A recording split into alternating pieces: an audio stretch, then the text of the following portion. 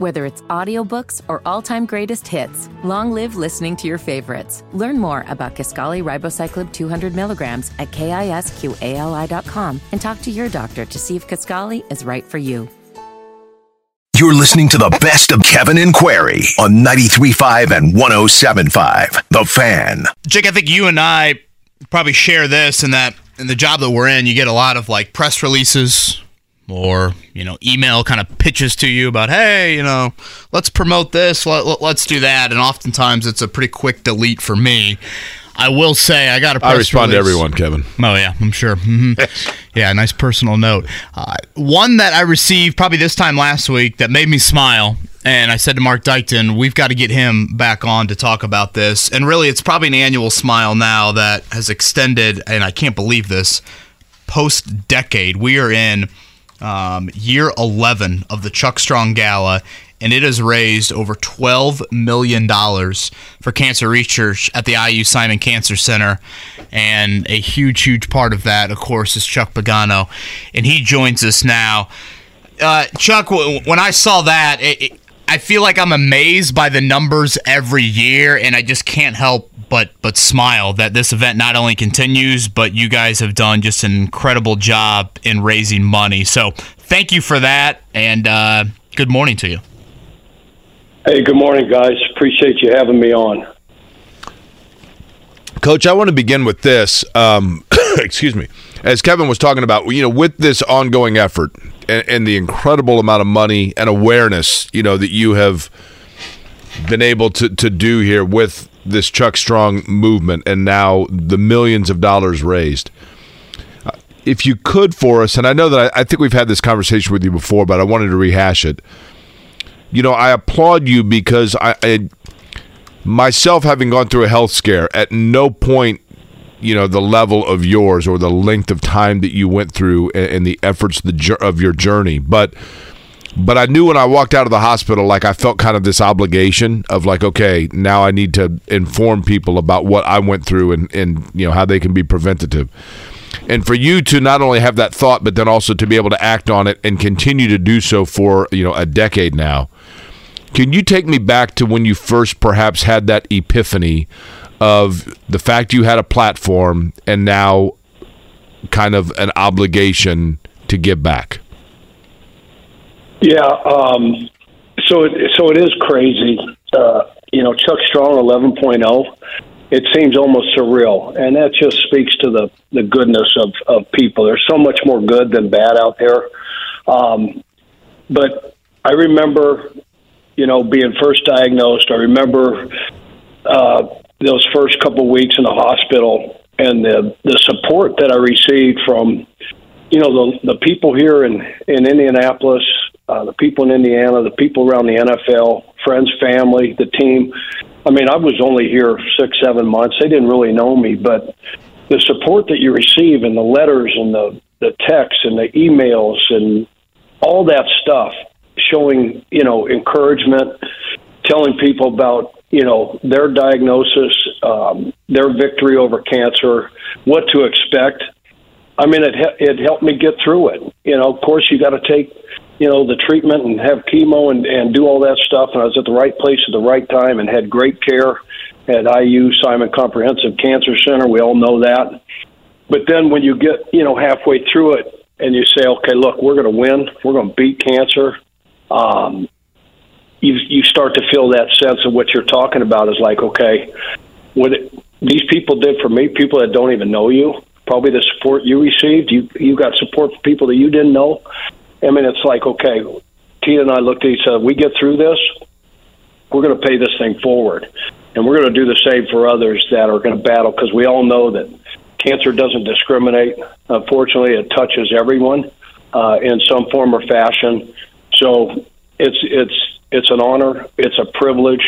It's very humbling to be able to be here today and continuing to do this and helping others get through their battle. I think that blueprint of the journey, Coach, is, it's individualized, right? I mean, everybody, I always tell people whenever I hear of somebody who gets that diagnosis, you do you, right? Do what's best for you. Take the journey and the path that is best for you. And I think it's important for people to know that. But for those that maybe are just entering that journey and are listening to you now, when you first, before the general public knew, before the press release, when you first got that news that you had been diagnosed, were you more scared or more angry? Yeah, probably a combination, to be honest with you. And you always say, okay, why me? Why now? You just get your dream job. You spend 28 years grinding away as an assistant coach and whatever. And then you sit down and it's news you never think you're going to hear, and you hear it to other people, but you just don't think that it's ever going to happen to you. But, those emotions come flooding forward. And then I always tell the story about that last game, before I was diagnosed against Jacksonville and how we lost that game. We go in the locker room, say a few words, and Robert Mathis breaks the team down, and he says, hey, there's no pity parties in football. There's no pity parties in life. Let's man up. We'll come in tomorrow, watch the tape, and we keep moving forward. And so at that moment, I looked at Tina, and I said, okay, look. And I looked at my doctor, my oncologist, Dr. Larry Kripe. I said, okay, what's the game plan? What do we have to do, to get through this? So it's a mindset. I was very fortunate. The type of leukemia that I had, APL, was very curable. It was treatable. Like I said, I was at the right place at the right time. So you just, you lean on your faith, you lean on your family, you lean on your caregivers, and you try to, you stay as positive as you can. There's going to be some tough days, some dark days, but you keep fighting, and you never, ever give in to it. And you hold out hope, and that's why we're doing what we're doing. Research, saves lives. So raising money for cancer research is so important. Chuck, I think about this every year when the NFL schedule comes out. I think back to the 2012 season. Like you said, it was your first year. You guys had just lost to Jacksonville. If I'm not mistaken, I think it was going to be week 4, and you had the earliest bye week in the NFL. Like, just the odds of that kind of playing out how it did is a bit surreal, at least for me. I don't know how you felt. If you don't mind, I know you've told this story before, but could you share just kind of walking off the practice field leading into that bye week when you realized, man, I think something's wrong here, and this is something that needs to get checked out? Yeah, like you step back to your point about the schedule, when that bid came out, you're like, God damn, are you kidding me? Week 4? You want it right around, mid-season, right? Week 7, week 8, that bye week, if you will, get guys healthy, all those, reassess where you're at. And so, yeah, that was crazy that it worked out the way, because if it's not week 4, I'm not going to get checked. You're going to keep grinding, you keep moving along, and who knows if it's 4 or 5 weeks later where you're at as far as your diagnosis and where the cancer's at. So that was unbelievable in itself. And then I remember going into the Jacksonville game that Sunday. I always got to the stadium early, hang out, drink 1 million cups of coffee, pace the field, the locker room, guts churning, looking over your notes. And I go into the training room when the doctors arrive, and I got all these bruises showing up on my torso. So I have them take a look at it. And they said, hey, let's get through this game. We got a bye next week. We'll do some blood work and some tests. So sure enough, we, per the new CBA, you can practice like Tuesday, Wednesday, and then you have to cut the guys loose for 4 days, Thursday, Friday, Saturday, Sunday. So they sent a nurse in to draw blood Tuesday afternoon after that first practice. And then I got a call from Doug Robertson, our team physician, telling me that, hey, your blood work's a little bit off. I've made you an appointment to go see an oncologist out at Simon Cancer Center. And that's like, what? Are you kidding me? Because everybody's gone. It's just me and my assistant, James Betcher, sitting there. And then you go to Wednesday practice. Wednesday was team photo, so we take a team photo, have the light practice, and then ship everybody out of there. And then, I didn't tell Tina. I always tell this story. I didn't tell Tina. I didn't want to scare her. I was just going to drive myself down, go to see this oncologist. Everything's going to be fine. It's not what we think it is, and keep moving forward. And the training doc came down and said, "Hey, you need to call Tina. You need a ride down there." I said, "No, I don't. Everything's going to be fine." Yeah, you need a ride. So call her. She comes to get me. Very, very quiet ride, obviously, down there. And then you sit there and you get that news. And it's not what you're expecting to hear. But, yeah, it was kind of ironic that, that bye happened to come in week 4. And like I said, right place at the right time. Now, here we are, 11th annual Chuck Strong Gala tonight. Again, over $12 million raised for IU Simon Cancer Center and Cancer Research. Among the guest list will include Ray Lewis, your relationship pretty well documented. Do you have a relationship with Ron Rivera? I was curious to see that name on the list for tonight. Yeah, when I got the head job in 2012, and I've always admired, and appreciated Ron as a player, coach, head coach, everything that he's done in the National Football League. He's a stand-up guy. He's a good human being, great coach, but a better person. Him and his wife, Stephanie, Tina and I had, time during those annual meetings in the spring, to hang out and kind of get to know each other a little bit better. I ended up going down and interviewing with Ron after 2018, the year I sat out. And there was a position down there that we talked about, and then the coordinator's gig came about, in Chicago. So I ended up going there. But yeah, I've always admired Ron, as a person and as a man, and then just watching him, battle in 2020 and go through a season very similar, and watching his journey, I just felt like after 2 years ago when BA came and joined me on stage with AC and kind of having that fireside chat, if you will. I thought it'd be awesome for Ron and Stephanie to join us, and for Ron to be able to have an opportunity to share, a little bit about his journey and where he's at with this whole cancer research. And he's a great advocate for it. Coach, before we ask a couple football questions here, I wanted to touch on one other thing. And I'm going to go off my memory here, which is dangerous to do because I'm getting older, But I recall one of the first press conferences when you came, out of the darkness, so to speak, and you were returning as a coach. And you told a story about, I think it was a young kid that either had given you advice or somehow delivered to you popsicles because of the lesions in your mouth that takes place during the treatments, and they recommended the popsicles, and so you were enjoying the popsicles. But for you, was there a period or a point where you probably inevitably and understandably were feeling sorry for yourself, and then you saw someone else's journey and thought to yourself, boy, I'm pretty spoiled to be feeling sorry for myself because look what they're going through? And were there steps along the way that other people provided to Chuck Pagano a perspective and an appreciation? Yeah, no question. Ryan Darby was the young man. He was a boy. He was a child. He's like 6, 7 years old. And he's talking about when you go through chemo, Coach, you want to chew ice because it'll help you, try to avoid the mouth sores and the sores that go down your esophagus, your throat, and things that are, I guess, just a nightmare.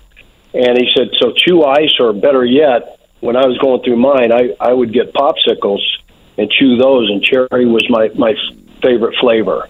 So, that advice, and coming from, a 6-year-old kid, at the time, yeah, it does bring you great perspective, and it's kind of a slap in the face, like, okay, because once we see somebody do it and beat it and win, it's like, okay, if he can do this, hell, I can do this. So, buckle up your chin strap, stiffen your spine, set that jaw, and battle this son of a gun. And, in my case, again, I was very fortunate and had great care from everybody at IU Simon Comprehensive Cancer Center. And so, yeah, I mean, and that's just one story. And so we're humbled and blessed to be here today still and be able to try to pay this thing forward and encourage and help others through their battle. Did you maintain a relationship with, you said Ryan Darby, right? Ryan, yeah. Did you maintain a relationship with him? Yeah, he's healthy. He's thriving. I emailed through his mom. He's probably got his own phone now and his own email address because I used to go through his mother. I would get a text or an email from her, and then I'd email back to her. It was awesome, and we sent him a helmet. He sent me this picture back, and he had this helmet on, and he doing his Heisman pose. I still, it was hung in my office until the day they let me go, and I packed up my office here in Indy in 17. But it's somewhere in storage, and when we get our stuff out of storage in Boise, I pull that out and hang that back up in my new office once we get that thing built. But it's crazy how much you keep up with so many people like that. Chuck Pagano is our guest. He's on the Payless Liquors hotline, and of course the Chuck Strong Gala 11.0, as you had mentioned, raising over now into the second decade, if you will, of millions of dollars for cancer research at Indiana University. I wanted to ask you, Coach, this is the time of year as you get set for the draft, not you, but teams are getting ready for the draft. Can you give us some perspective on, as you get down to the nitty-gritty, I can't imagine that there would be players that teams are unfamiliar with at this point. You've probably scouted every one. But as a head coach, was there a particular point in the draft where some players were a little bit you were vague on because you hadn't had a chance to see to that level of depth and you had to trust your scouts? And how much say when it comes down to it, how much say does the head coach have versus GM owner? Yeah, that's always a collaborative effort, if you will. I think, probably everybody tries to manage the draft that way, and everybody being on the same page. The first part of your question about knowing everybody in the draft and the 260-plus players that are going to come off the board through 7 rounds, you're not going to know every single one of them.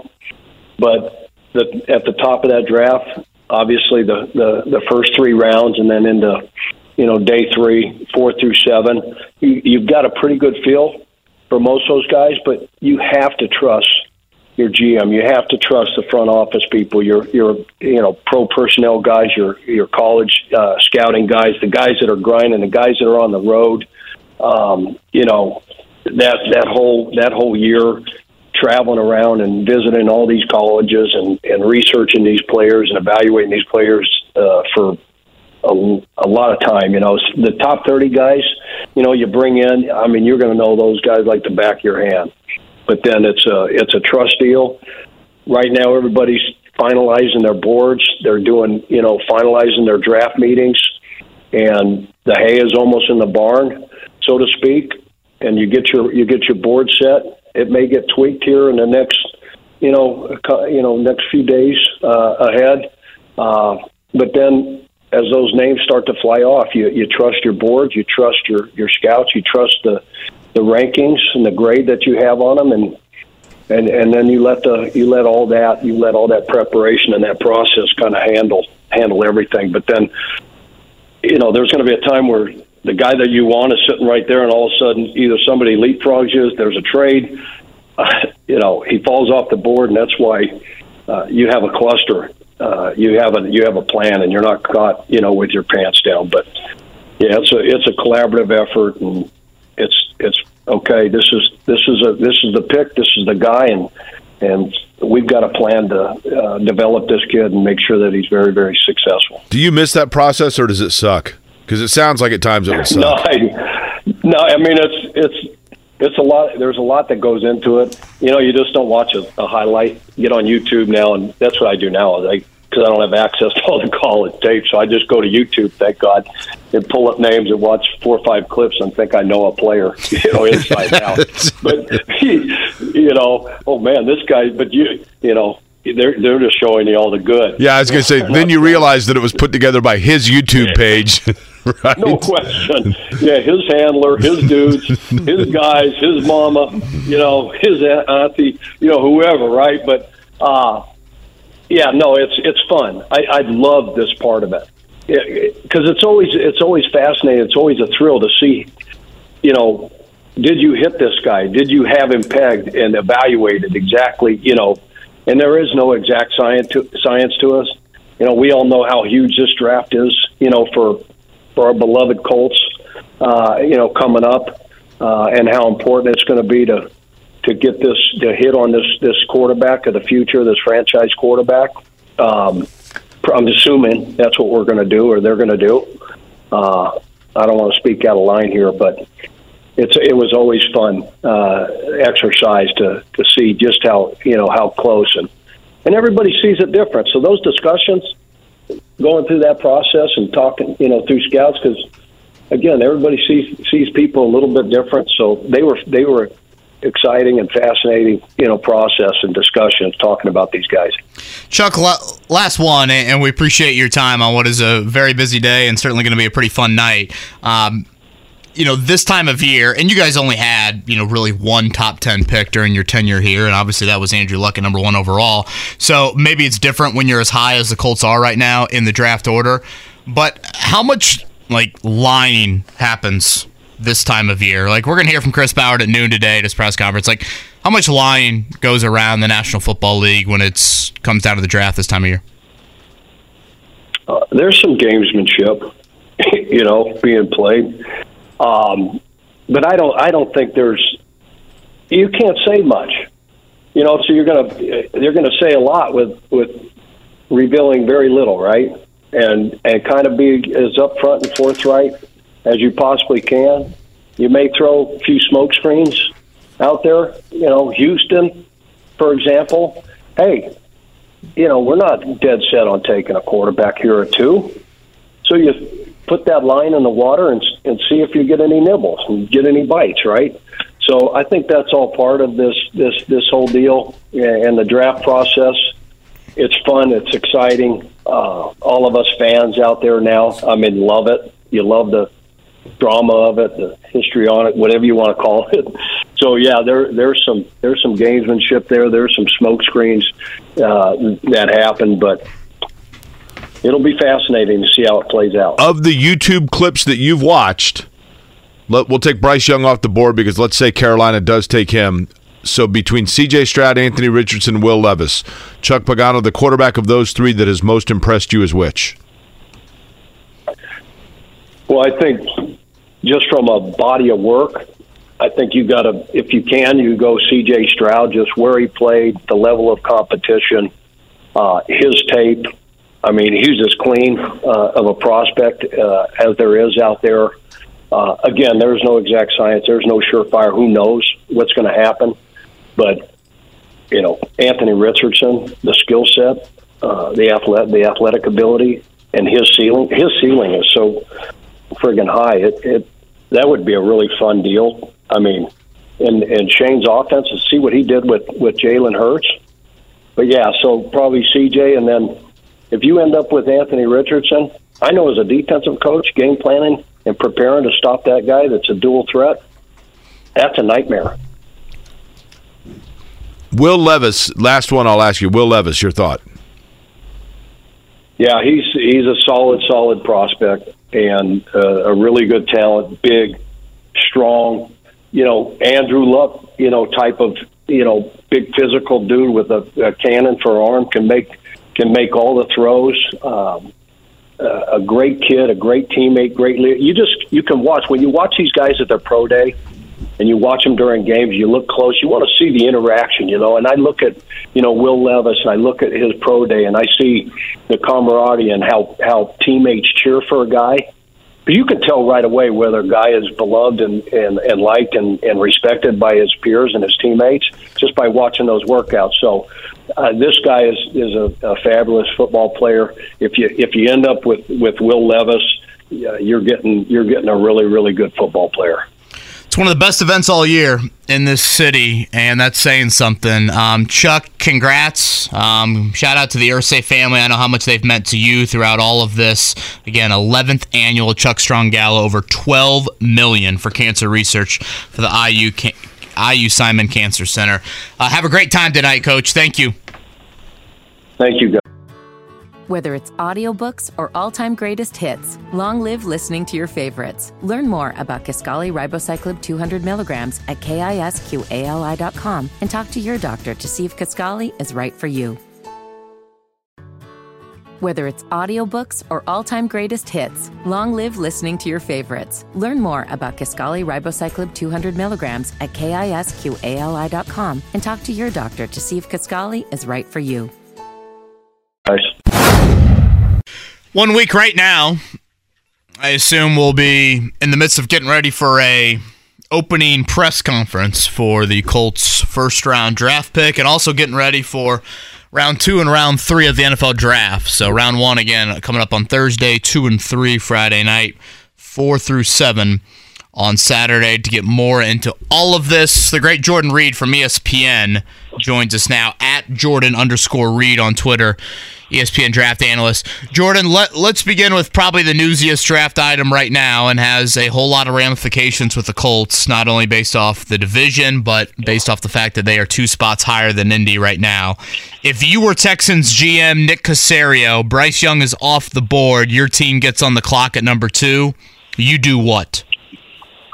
I think you have to take a quarterback, just because you can say we can go into 2024 thinking that we're not going to win a lot of games, but you're never going to go out there and purposely tank, obviously. But let's just be honest. The Texans are probably not going to be a contender next year, especially in the AFC South, let alone the AFC in general. So for them, you never know when you're going to be picking this high again. So I think you have to take advantage of having the number 2 overall pick, especially when you're talking about 2 quarterbacks the caliber of Bryce Young or C.J. Stroud. So which one doesn't go at number 1 overall? You should take the opposite of that. So I think they have to take the quarterback. So I'll play, and Jordan, I agree with you, but I'm going to play devil's advocate here, okay? With that line of thought, if you are Houston, do you entertain the notion of, look, we are not going to contend in the AFC South or the AFC, so we probably are going to be drafting high again next year. There are good quarterback prospects in next year's draft, so let's kick it for another year with Davis Mills and try to get auxiliary pieces so that next year when we get our franchise quarterback, we're that much more prepared to win. And I will counteract that and say, what if we have the number 3 overall pick and the 2 teams in front of us need quarterbacks, and they're in the driver's seat for Drake May and then also Caleb Williams of USC. So there is no – I don't like talking in absolutes, and we can say that, but we don't know what's going to happen in the future. It could be a situation of where we put ourselves out of contention for either one of those top 2 overall selections. And let's just say one of those guys go out and gets hurt. Now, we don't want that to happen, obviously, but let's just say one of them go out and get hurt. Now, if you don't even have a number 1 overall pick, you're not going to be in contention for either one of those players. So I don't like talking in absolutes, and I don't like looking towards the future. Let's just address the now or the present. Let's get our quarterback, and how can we sell to our fan base and also those players in the locker room to trot out Case Keenum and Davis Mills, who led the league in interceptions last year, for another season. I just don't see how you can do that. Where do you believe, Jordan Reid is our guest on the Payless Liquors Hotline. C.J. Stroud, I think, is a wonderful talent. And all of a sudden in the last week, I can't turn around without seeing a negative story about C.J. Stroud. Any validity to any of the question marks about him, and where do you think it's coming from? There's probably a team that likes him, and they're leaking a whole bunch of things just so he can slip, maybe. That's the only reason that I can think of. But just interacting with CJ, watching his tape, being around him at the combine, A-plus character.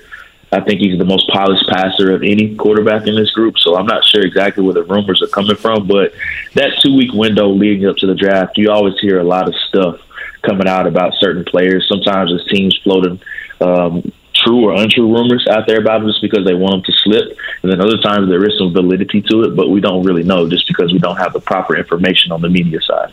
Again, he's Jordan Reid, ESPN NFL draft analyst. He's with us here on the Payless Liquors Hotline, 6 days away from round 1 here, the 2023 NFL draft.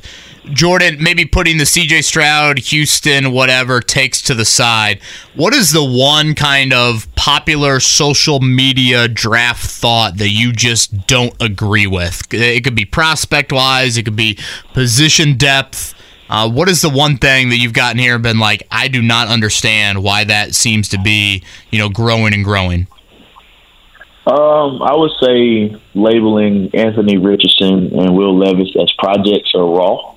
I think a lot of people misuse both of those words with Anthony. I just think it's just a lack of experience with him. It's not a situation of where he doesn't understand what he's doing at the position. He shows the ability to process, see, read, and react. It's just a matter of him not having a lot of exposure to what's in front of him only starting 13 games. So I wouldn't use the word raw or project with either one of them. And then with Levis, I think it's a situation of where you just have to wonder which version of him am I getting? Am I getting his junior year version of where he looked terrific? He looked like a potential top 10 overall pick. But last year, he really had some struggles with his decision-making and accuracy. So I don't really agree with labeling either one of those guys raw or projects. You think Levis's flaws or Richardson's flaws are more teachable? Oh, that's a great question. I would say Richardson, just because his is more so of a footwork issue, and he just simply doesn't understand exactly how to get his body in certain positions to align his feet to a certain targets. And he's so physically gifted, he just tries to use that as kind of a crutch at times, as opposed to using his understanding of aligning his body and then also his feet. So that needs to be coached into him quite a bit. So you're going to have some patience with him. With Will Levis, I think it's more so of just kind of questioning what he's seeing out there sometimes, especially when he throws the ball into some coverages and he has some turnovers and some decision-making issues with him. Jordan Reid is our guest. You can follow him on Twitter at Jordan_Reid. That's R-E-I-D, ESPN draft analyst. Jordan, I'll ask you what I've asked a couple of people, but I find it interesting because the Colts have different areas of need aside from quarterback. In your opinion, this draft is richest at what position and weakest at what position? Strongest, I would say, really three positions. Running back, tight end, and then also cornerback. I think those are your three strongest positions. Bijan Robinson is the bona fide number one running back in the draft class. I could see him going anywhere from the Falcons at 8 to the Chargers at 21. I think that's probably his floor as far as how far he's going to slip. After that, Jahmyr Gibbs, I don't know where he's going to land, honestly. He could be back into the first round, but I would be shocked if he made it past the Dolphins at 51. But after that, I think there's a ton of different types of running backs in the draft class, different types of shapes and sizes. And you're going to be able to find a lot of different running backs in this draft class. So I think there's going to be a run on those guys, probably late second, early third. We could see as many as 10 to 12 go in that day 2 to day 3 range. So I'm really excited to see how this running back class ends up. But tight end, I think tight end is one of the more loaded positions overall in this draft class. We could see as many as 7 go in the top 3 rounds, which is something we haven't seen in a very long time. But the weakest, I would say, is linebacker. I'm not a huge fan of this linebacker group. The top 3 you'll probably hear are Drew Sanders of Arkansas, Jack Campbell of Iowa, and then also Trenton Simpson of Clemson. And each one of those 3 are different types of linebacker. So linebacker, I think, is the weakest of this year's group. Again, Jordan Reid is with us, ESPN NFL draft analyst. You can follow him on Twitter at Jordan_Reid. Providing some insight with us here on this Friday morning. Jordan, we asked you kind of Houston's thoughts at 2. The other team obviously would be Arizona at 3 that have a lot of implications to the Colts. You know, part of me originally thought an advantage the Colts would have from a trade standpoint is Arizona maybe won't want to move too far back because they want to still be in the range to get a Will Anderson. Let's say Anderson is off the board, though. Is there a defensive prospect? Is it Jalen Carter? Is it Tyree Wilson? Is it somebody else that you think Arizona would still want to stay in that top 4 range?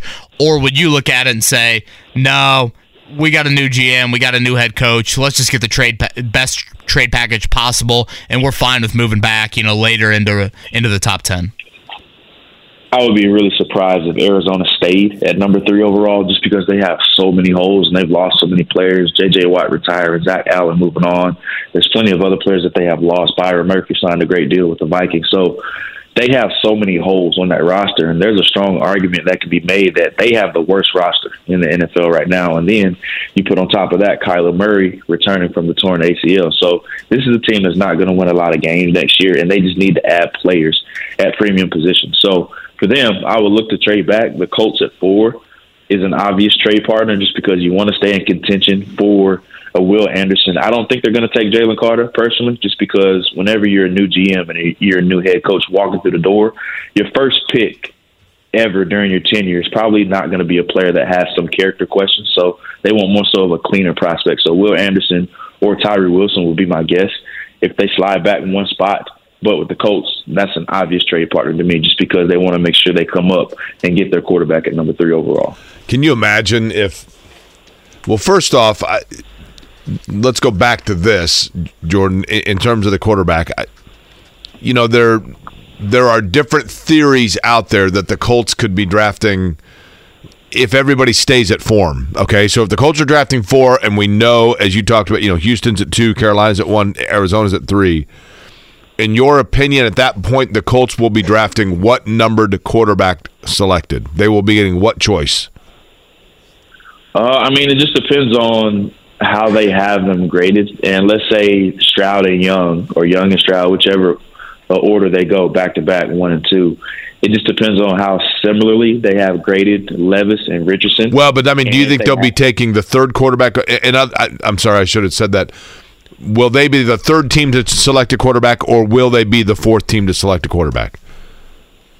They'll probably want to trade up just so they can get the higher-ranked player on their board. But let's say if they have them on their horizontal board side by side, if they have them graded similarly, they'll be fine with staying at 4 just because if you have them in a direct order side by side, there's no reason to trade up and give that extra draft capital for the same player that you feel as if has a similar grade. So if I had to guess, I still think they would trade up to 3 just so they can get their preference of the 3rd or the 4th option, whichever one is on the board. But if they have them graded similarly, they'll probably just stay at 4. How aggressively is Arizona shopping that 3rd pick? Very, very aggressively. There's a lot of teams keeping an eye on what happens with Houston at 2, just because that could send the draft in a tailspin. Just because if they go Will Anderson, now you're talking about C.J. Stroud being available at 3. Now I could see a lot of teams calling up Arizona to trade up to that 3rd spot. I could see the Raiders, the Titans, the Vikings potentially. There's so many different teams that want to trade up for a quarterback potentially. Now Arizona can entertain a lot of different offers. Last one for me, Jordan. From a local angle, I don't think we'll hear names maybe called in round 1 or round 2, but it does seem like in the middle-ish rounds, you could see a couple Purdue Boilermakers come off the board. So I'll throw 4 names at you, and if any of them stand out to you, feel free.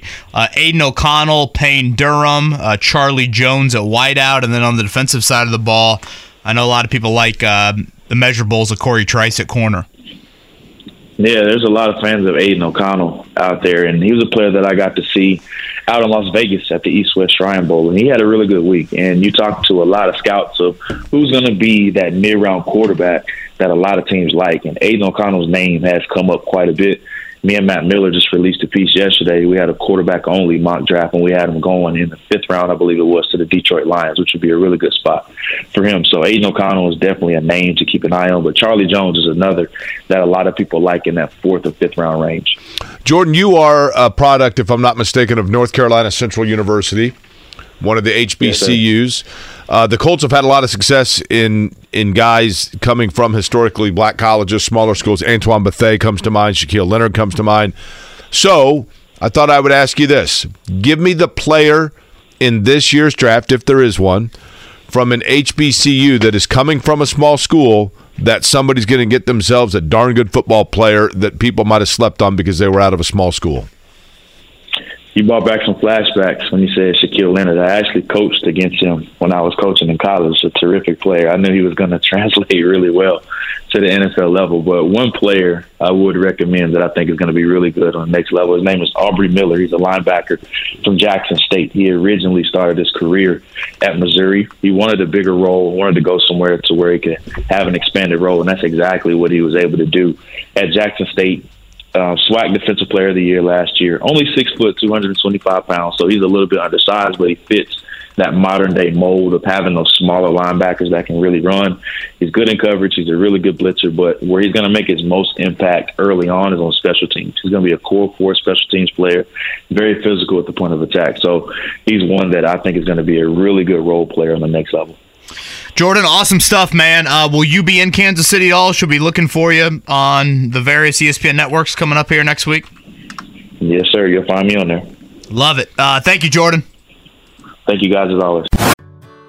Whether it's audiobooks or all-time greatest hits, long live listening to your favorites. Learn more about Kisqali Ribociclib 200 milligrams at KISQALI.com and talk to your doctor to see if Kisqali is right for you. Whether it's audiobooks or all-time greatest hits, long live listening to your favorites. Learn more about Kisqali Ribociclib 200 milligrams at KISQALI.com and talk to your doctor to see if Kisqali is right for you. 8 o'clock hour underway. For those that are curious, as we had talked about the Indianapolis Motor Speedway practice day number 2, actually open test, technically speaking. Day number 2 officially now on a holding pattern in terms of the conditions at the Speedway. No big surprise there. Just out of curiosity, Kevin, we didn't mention it earlier. You will or will not on September 10th be attempting to see Pearl Jam live at Ruoff? Ooh, boy, I'm going to guess, is that a Saturday? I believe it's the weekend. Yeah, I think it's a Saturday. Yeah, I'm going to guess no on that end. I would assume that's going to be a tough ticket. One would assume, right? I would think Pearl Jam could go a little stadium route. When's the last time Pearl Jam played in Indy? I mean, I'm not a huge Pearl Jam fan. I respect them. Why do I feel like they were at Lucas Oil, or am I imagining things? Greg Rakestraw would probably know that. They seem to me, they had battles with Live Nation and I think Ticketmaster at one point, so they seem to me to be one of those Lucas Oil, or I'm sorry, like Chicago or, like Louisville, like the closest that they would come. I don't remember them coming through here. Pearl Jam fans who will throw you down a flight of stairs over Pearl Jam are probably screaming at the radio, "You moron, it was August 17th. Will you be going? No, I'm actually in Laguna Seca for IndyCar finale that weekend. I would go only because, I'm not a diehard fan, but I certainly respect their relevance within my era in particular. I mean, I was a freshman in college at the University of Kentucky when Pearl Jam did an impromptu and free concert on the Hill at the University of Kansas while they were driving through from like Denver to Chicago. So that was kind of cool. That was right when their first album had been released. People were like, "You hear about this new band, Pearl Jam?" So it'd be cool to see them, but I wouldn't go out of but I'm not going to be in town. So yeah. Well, Max turns 1 on the 9th. Maybe we'll just have his birthday party at Ruoff. That'd be too bad he's not turning 10. That'd be more fitting. Hell of a time. Greg Rakestraw joins us now. Well done by you. Thank you. That was a good one. Rake, you going to go to Pearl Jam? I will, and good 10 reference. Clearly, Kevin didn't get it, but the other two of us in the conversation did, Jake, so well played by you. The conversation is fittingly on the 10th, or the concert, I should say, which is Sunday night, which means I will be there if the Colts have a 1 o'clock kickoff. So it's a Sunday, okay. If not, then unfortunately I'll miss Pearl Jam, but thankfully I saw them in Louisville last September. When's the last time they were in Indy, Greg? Do you know? Colts game? I believe, according to people that are more experts on this subject than me, it was 13 years ago. Okay. So it has been a while. And again, I'm not a diehard. Their songs come on. I'm like, yeah, they're cool. But my understanding is they're really good live, right? They were fantastic live. And obviously, when you've been around for 30 years and everybody in a band is in their, mid to late 50s at this point, you're going to sound a little bit different. But the concert experience, they were played at Bourbon and Beyond when I saw them. The concert experience was phenomenal. I actually had tickets to go see them. I forget in Nashville or St. Louis. My wife and I are going to make like a weekend out of it. It was like the first weekend in April of 2020. Obviously, that did not happen. So, I went to so many concerts when I was in college. I rarely go now. But it's just kind of like, checking off bucket list items for me. Right. I totally get it. Pearl Jam off the bucket list, but I will happily go see them one more time because they were that good last year. Now, I'm guessing, Rake, that weekend you'll be obviously doing something on the high school football-related front.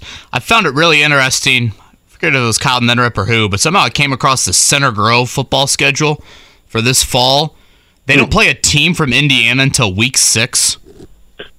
That is correct. They have 5 out-of-state schools the first 5 weeks. They still have Lawrence Central and Lawrence North on the schedule. Cathedral is still on the schedule. And Ben Davis is supposed to pop back on the schedule in week 4 next year. So since you asked, my game in week 4 will be IMG and Ben Davis. on September the 8th on Pearl Jam weekend.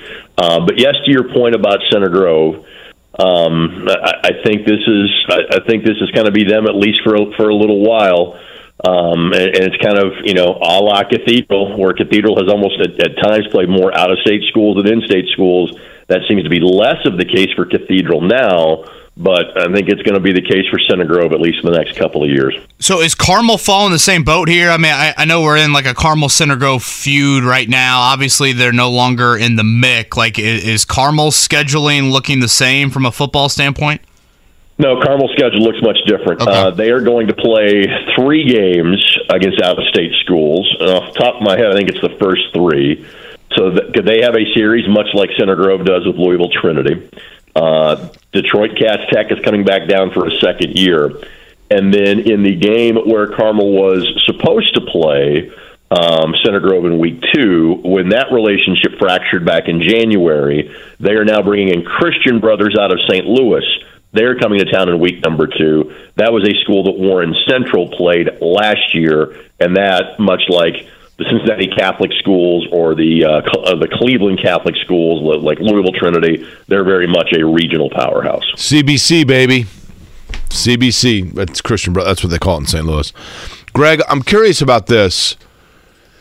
Greg Rakestraw is our guest on the Payless Liquors Hotline. How much do you think, if at all, the answer to this may be that it's not a huge impact, but how much of a challenge do you think the IHSAA gets now in terms of scheduling and just, all factors based on the increased number now of like non-member charter schools or academies and the number of kids that are going to schools now that are no longer IHSAA sanctioned schools or waiting to be such, and as a result of that, the decline in attendance elsewhere? Has that had any impact at all? Not really. What you have, the biggest impact that, say, charter schools have had on the IHSAA is what is being talked about in terms of changing this in terms of a number of teams that participate in a given class, and we're trying to split them equitably in the non-football sports that are class sports. So basically the guideline has kind of been, there's 407 member schools currently. There's always a couple that are going through the process of becoming IHSAA eligible, but trying to have more or less around 100 schools in each class. Now the proposal that is going to be voted on here shortly, I don't have the exact date on when it's going to be voted on the top of my head, would be to have 4A as basically, it's not going to be the top 64, but I'll get to that number in a second. Instead of having a certain number, it's going to be schools that are 1,400 and over, that's 4A. Schools that are 600 to 1,400, that's 3A. 325 to 600 will be 2A, and then everybody under that banner will be 1A. The arguments behind that is that there is a much larger discrepancy between the top and bottom of 4A than you have in either class. And what you've also had in now the 25 years that class sports has been happening is that the majority of schools that get added are smaller private or charter schools. And so there has been this rapid influx of 1A schools. And so because of that, the line to be in 1A has basically dropped from about 400 to about 280 over the course of the last few years. And so the idea is that it's more of an accurate depictor of what the level of athleticism you would often have on your teams if they do this more on enrollment than, say, top 100, next 100, smallest 100. And so that really has been the impact. There's not been, other than losing an athlete or two a year, there has not been this huge outflux of talent or member schools because they want to go like the independent academy route. I hope that makes sense.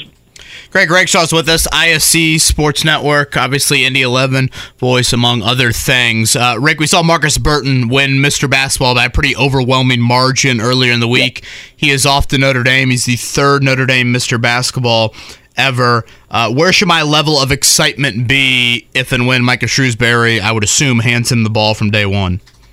Your level of excitement should be good. He is awfully quick. Now, he's a bit undersized, and again, he plays kind of a ball dominant, and he played off the ball at times this year, but frankly, he's best when he is a scoring point guard.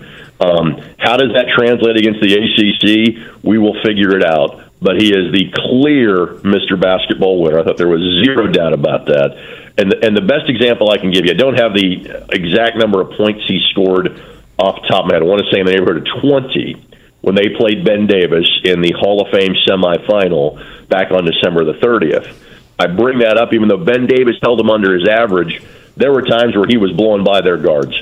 And I saw that happen like one time all year, that game, because we know how good Ben Davis was. He didn't allow 60 points in a game all season long, obviously won all 33. But Burton was the one guy that seemingly could blow past their defense, maybe everybody except Mark Zachary, during the course of that game back in December. So that kid can really play. Now, how does it translate to the ACC? We'll figure out. But I have zero qualms about him being Indiana's Mr. Basketball in 2023. One thing that I think has happened since we talked to you last, Greg, or it might have been right around that time. I don't think we mentioned it. But I did think it was cool. Zane Dowdy, who we've talked about with you, Kevin and I have talked about him. His dad's called in the program. Pop Quizzer. Nice guy, yeah. I think it's really cool, and it's great to see that he's staying at Ball State to play for Michael Lewis, because I'm telling you, I think that guy he is the perfect – I could see him in 3 years, upperclassman, MAC player, 25-win team. I just think, absolutely, nice player. He can be. First of all, he is physically ready to play the Mid-American Conference now. That is rare. You have a freshman big that can do that. He is that kid. He has those talents, and he has worked to develop those talents. He's 6'9" and 230. He can play in the MAC immediately. Again, there are parts of his offensive game he needs to refine. A lot of things you'd say about Flory Badunga, you would say about Zane Dowdy. Again, do I think he's a Big Ten level player? Probably not. Do I think he can be an outstanding mid-major post player? Absolutely I can. And Michael Lewis, I think, has a chance of inserting him in the starting lineup as of day one. Again, Greg Rakestraw with us here on the Payless Liquors hotline. Rake, shifting gears to the Colts. We're going to hear from Chris Ballard today at noon. The NFL mandates a pre-draft press conference for every GM around the league. I don't think there serves much purpose, really probably any purpose, of asking draft-related questions. But I think we forget with this press conference, Rake, it's the first time we've heard from Ballard since the Combine. A lot has happened since then in the sense of, trading Stephon Gilmore, Yannick Ngakoue, Samson Ebukam, Paris Campbell's gone. They've made a big splash at kicker. They've done nothing of note on the offensive line. So I do think there are questions to be asked of him. Any of those topics stand out? Anything else kind of pop into your mind, maybe non-draft related, where he's either going to lie or not say anything? You can always ask about the wide receiver position. You're not going to get much of an answer. You can ask about it. And again, I think Isaiah McKenzie's a nice player. Don't tempt me, Rake. I know you've asked this question probably 5 of the last 9 press conferences like this, so you might guess. And then Zach's asked the other 4 times that that's been the case. It's just it's part and parcel kind of the question marks we have. And again, you can say there's the obvious quarterback, even if the quarterback himself is not obvious, the position is that you're taking at number 4. But then how do you balance wide receiver need versus cornerback need because of training Stephon Gilmore? So you're right. There's plenty of questions to be asked. How many of those get answered today? I guess we'll find out a little afternoon. Hey, Ray, can I squeeze in another basketball high school question for you? Of course. It's your show, sir. That'd be great if Frank was just like, no. I'm just done. I'm exhausted with those questions. I've probably done that before. Do we have a coaching carousel? Any news at all? I mean, this seems to be the time where some guys retire or leave or switch schools or whatever else. Where do we stand with that? So this is the biggest kind of flight of openings that I have seen locally in the years that I have done this. And I don't think it's a sign of a larger trend. I think it's just there are a lot of guys that have elected, hey, I've been doing this for 35 to 40 years. It's time for me to move on. So, guys like Bill Zick, a guy like Al Gooden, that has been filled. Phil Washington's been on that staff, and Phil has been a previous head coach at Attucks, amongst other places, so I was not surprised that he got that job. Chris Byers going back to Warren Central after being at Franklin Central for the last want to say 3 years, maybe 4, because Chris obviously led them to the 32-0 season, then was the head coach the next season when LC beat them in the sectional, and Warren Central flirted with breaking the state record for the longest winning streak. Just fell a little bit short of that, but now Chris goes back to Warren Central. There is a great deal of speculation, but nothing official, that Mark James will now go back to Franklin Central. He'll retire from teaching, but simply be the basketball coach at FC. But again, that's not a done deal just yet. The other one that I wanted to make sure I mentioned, because I had kind of known about this, and this was relatively well known in coaching circles, but had not been made official until this week. Al Rhodes coached at Penn, coached at Warsaw when they won the state title 39 years ago. Will retire as one of the state's all-time leading basketball coaches in terms of wins. He did make it official. He has stepped down. He is retiring after a wonderful run at multiple schools, but most notably Warsaw and Penn. I remember, and again, I mean, turn your mic on. Sorry, I remember, and again, peripherally, Greg, kind of passerby thing here. So my apologies if I'm late to this party, but there was this huge groundswell like a week and a half ago. I think we even talked about it, that Jeff Teague would be named the head coach at Pike. And then there's Jason Delaney rumors too. Yeah, right? and it just kind of fizzled out. Where do we stand? Nothing on the official on the Pike front yet, and the job that seemingly Jason was most linked to was the Mount Vernon job, and again, that is a very attractive job, because of the facilities. They have wonderful people to work with, namely Brandon Ecker, who is their athletic director, and they started 3 freshmen this past year, and so they're going to be good for the next several years. That was the job that Jason Delaney seemingly was most linked with, but from what I have heard, he is not going to pursue that opportunity at this time. Rick, I don't know. We'll end with this. I don't know if you've seen Max Clark from Franklin play baseball at all, but in your history of high school sports, this state has produced some pretty good, first-round picks, really, from a high school baseball standpoint. It's been years since I've been to a high school baseball game. I'm just curious, what does the scene look like at those games when you have these elite prospects? Is it just no one sits in the first 2 rows behind home plate and they just, obviously it's a pitcher, you have radar gun central there, and do they talk to Max Clark after the game? The MLB draft is one of these things that fascinates me, and the fact that we've got a kid from Franklin that will hear his name called in the first 5 picks is just amazing to me. So I don't know if you have any paint the scene for me of what happens at these games. Well, the best, because I've done a lot of high school state finals. I do some high school baseball regular season games. The best story I can give you regarding scouts is actually from a college baseball story. So you got to go back about 11 years, and Sean Mania kind of blows up after having a great summer in the Cape Cod League.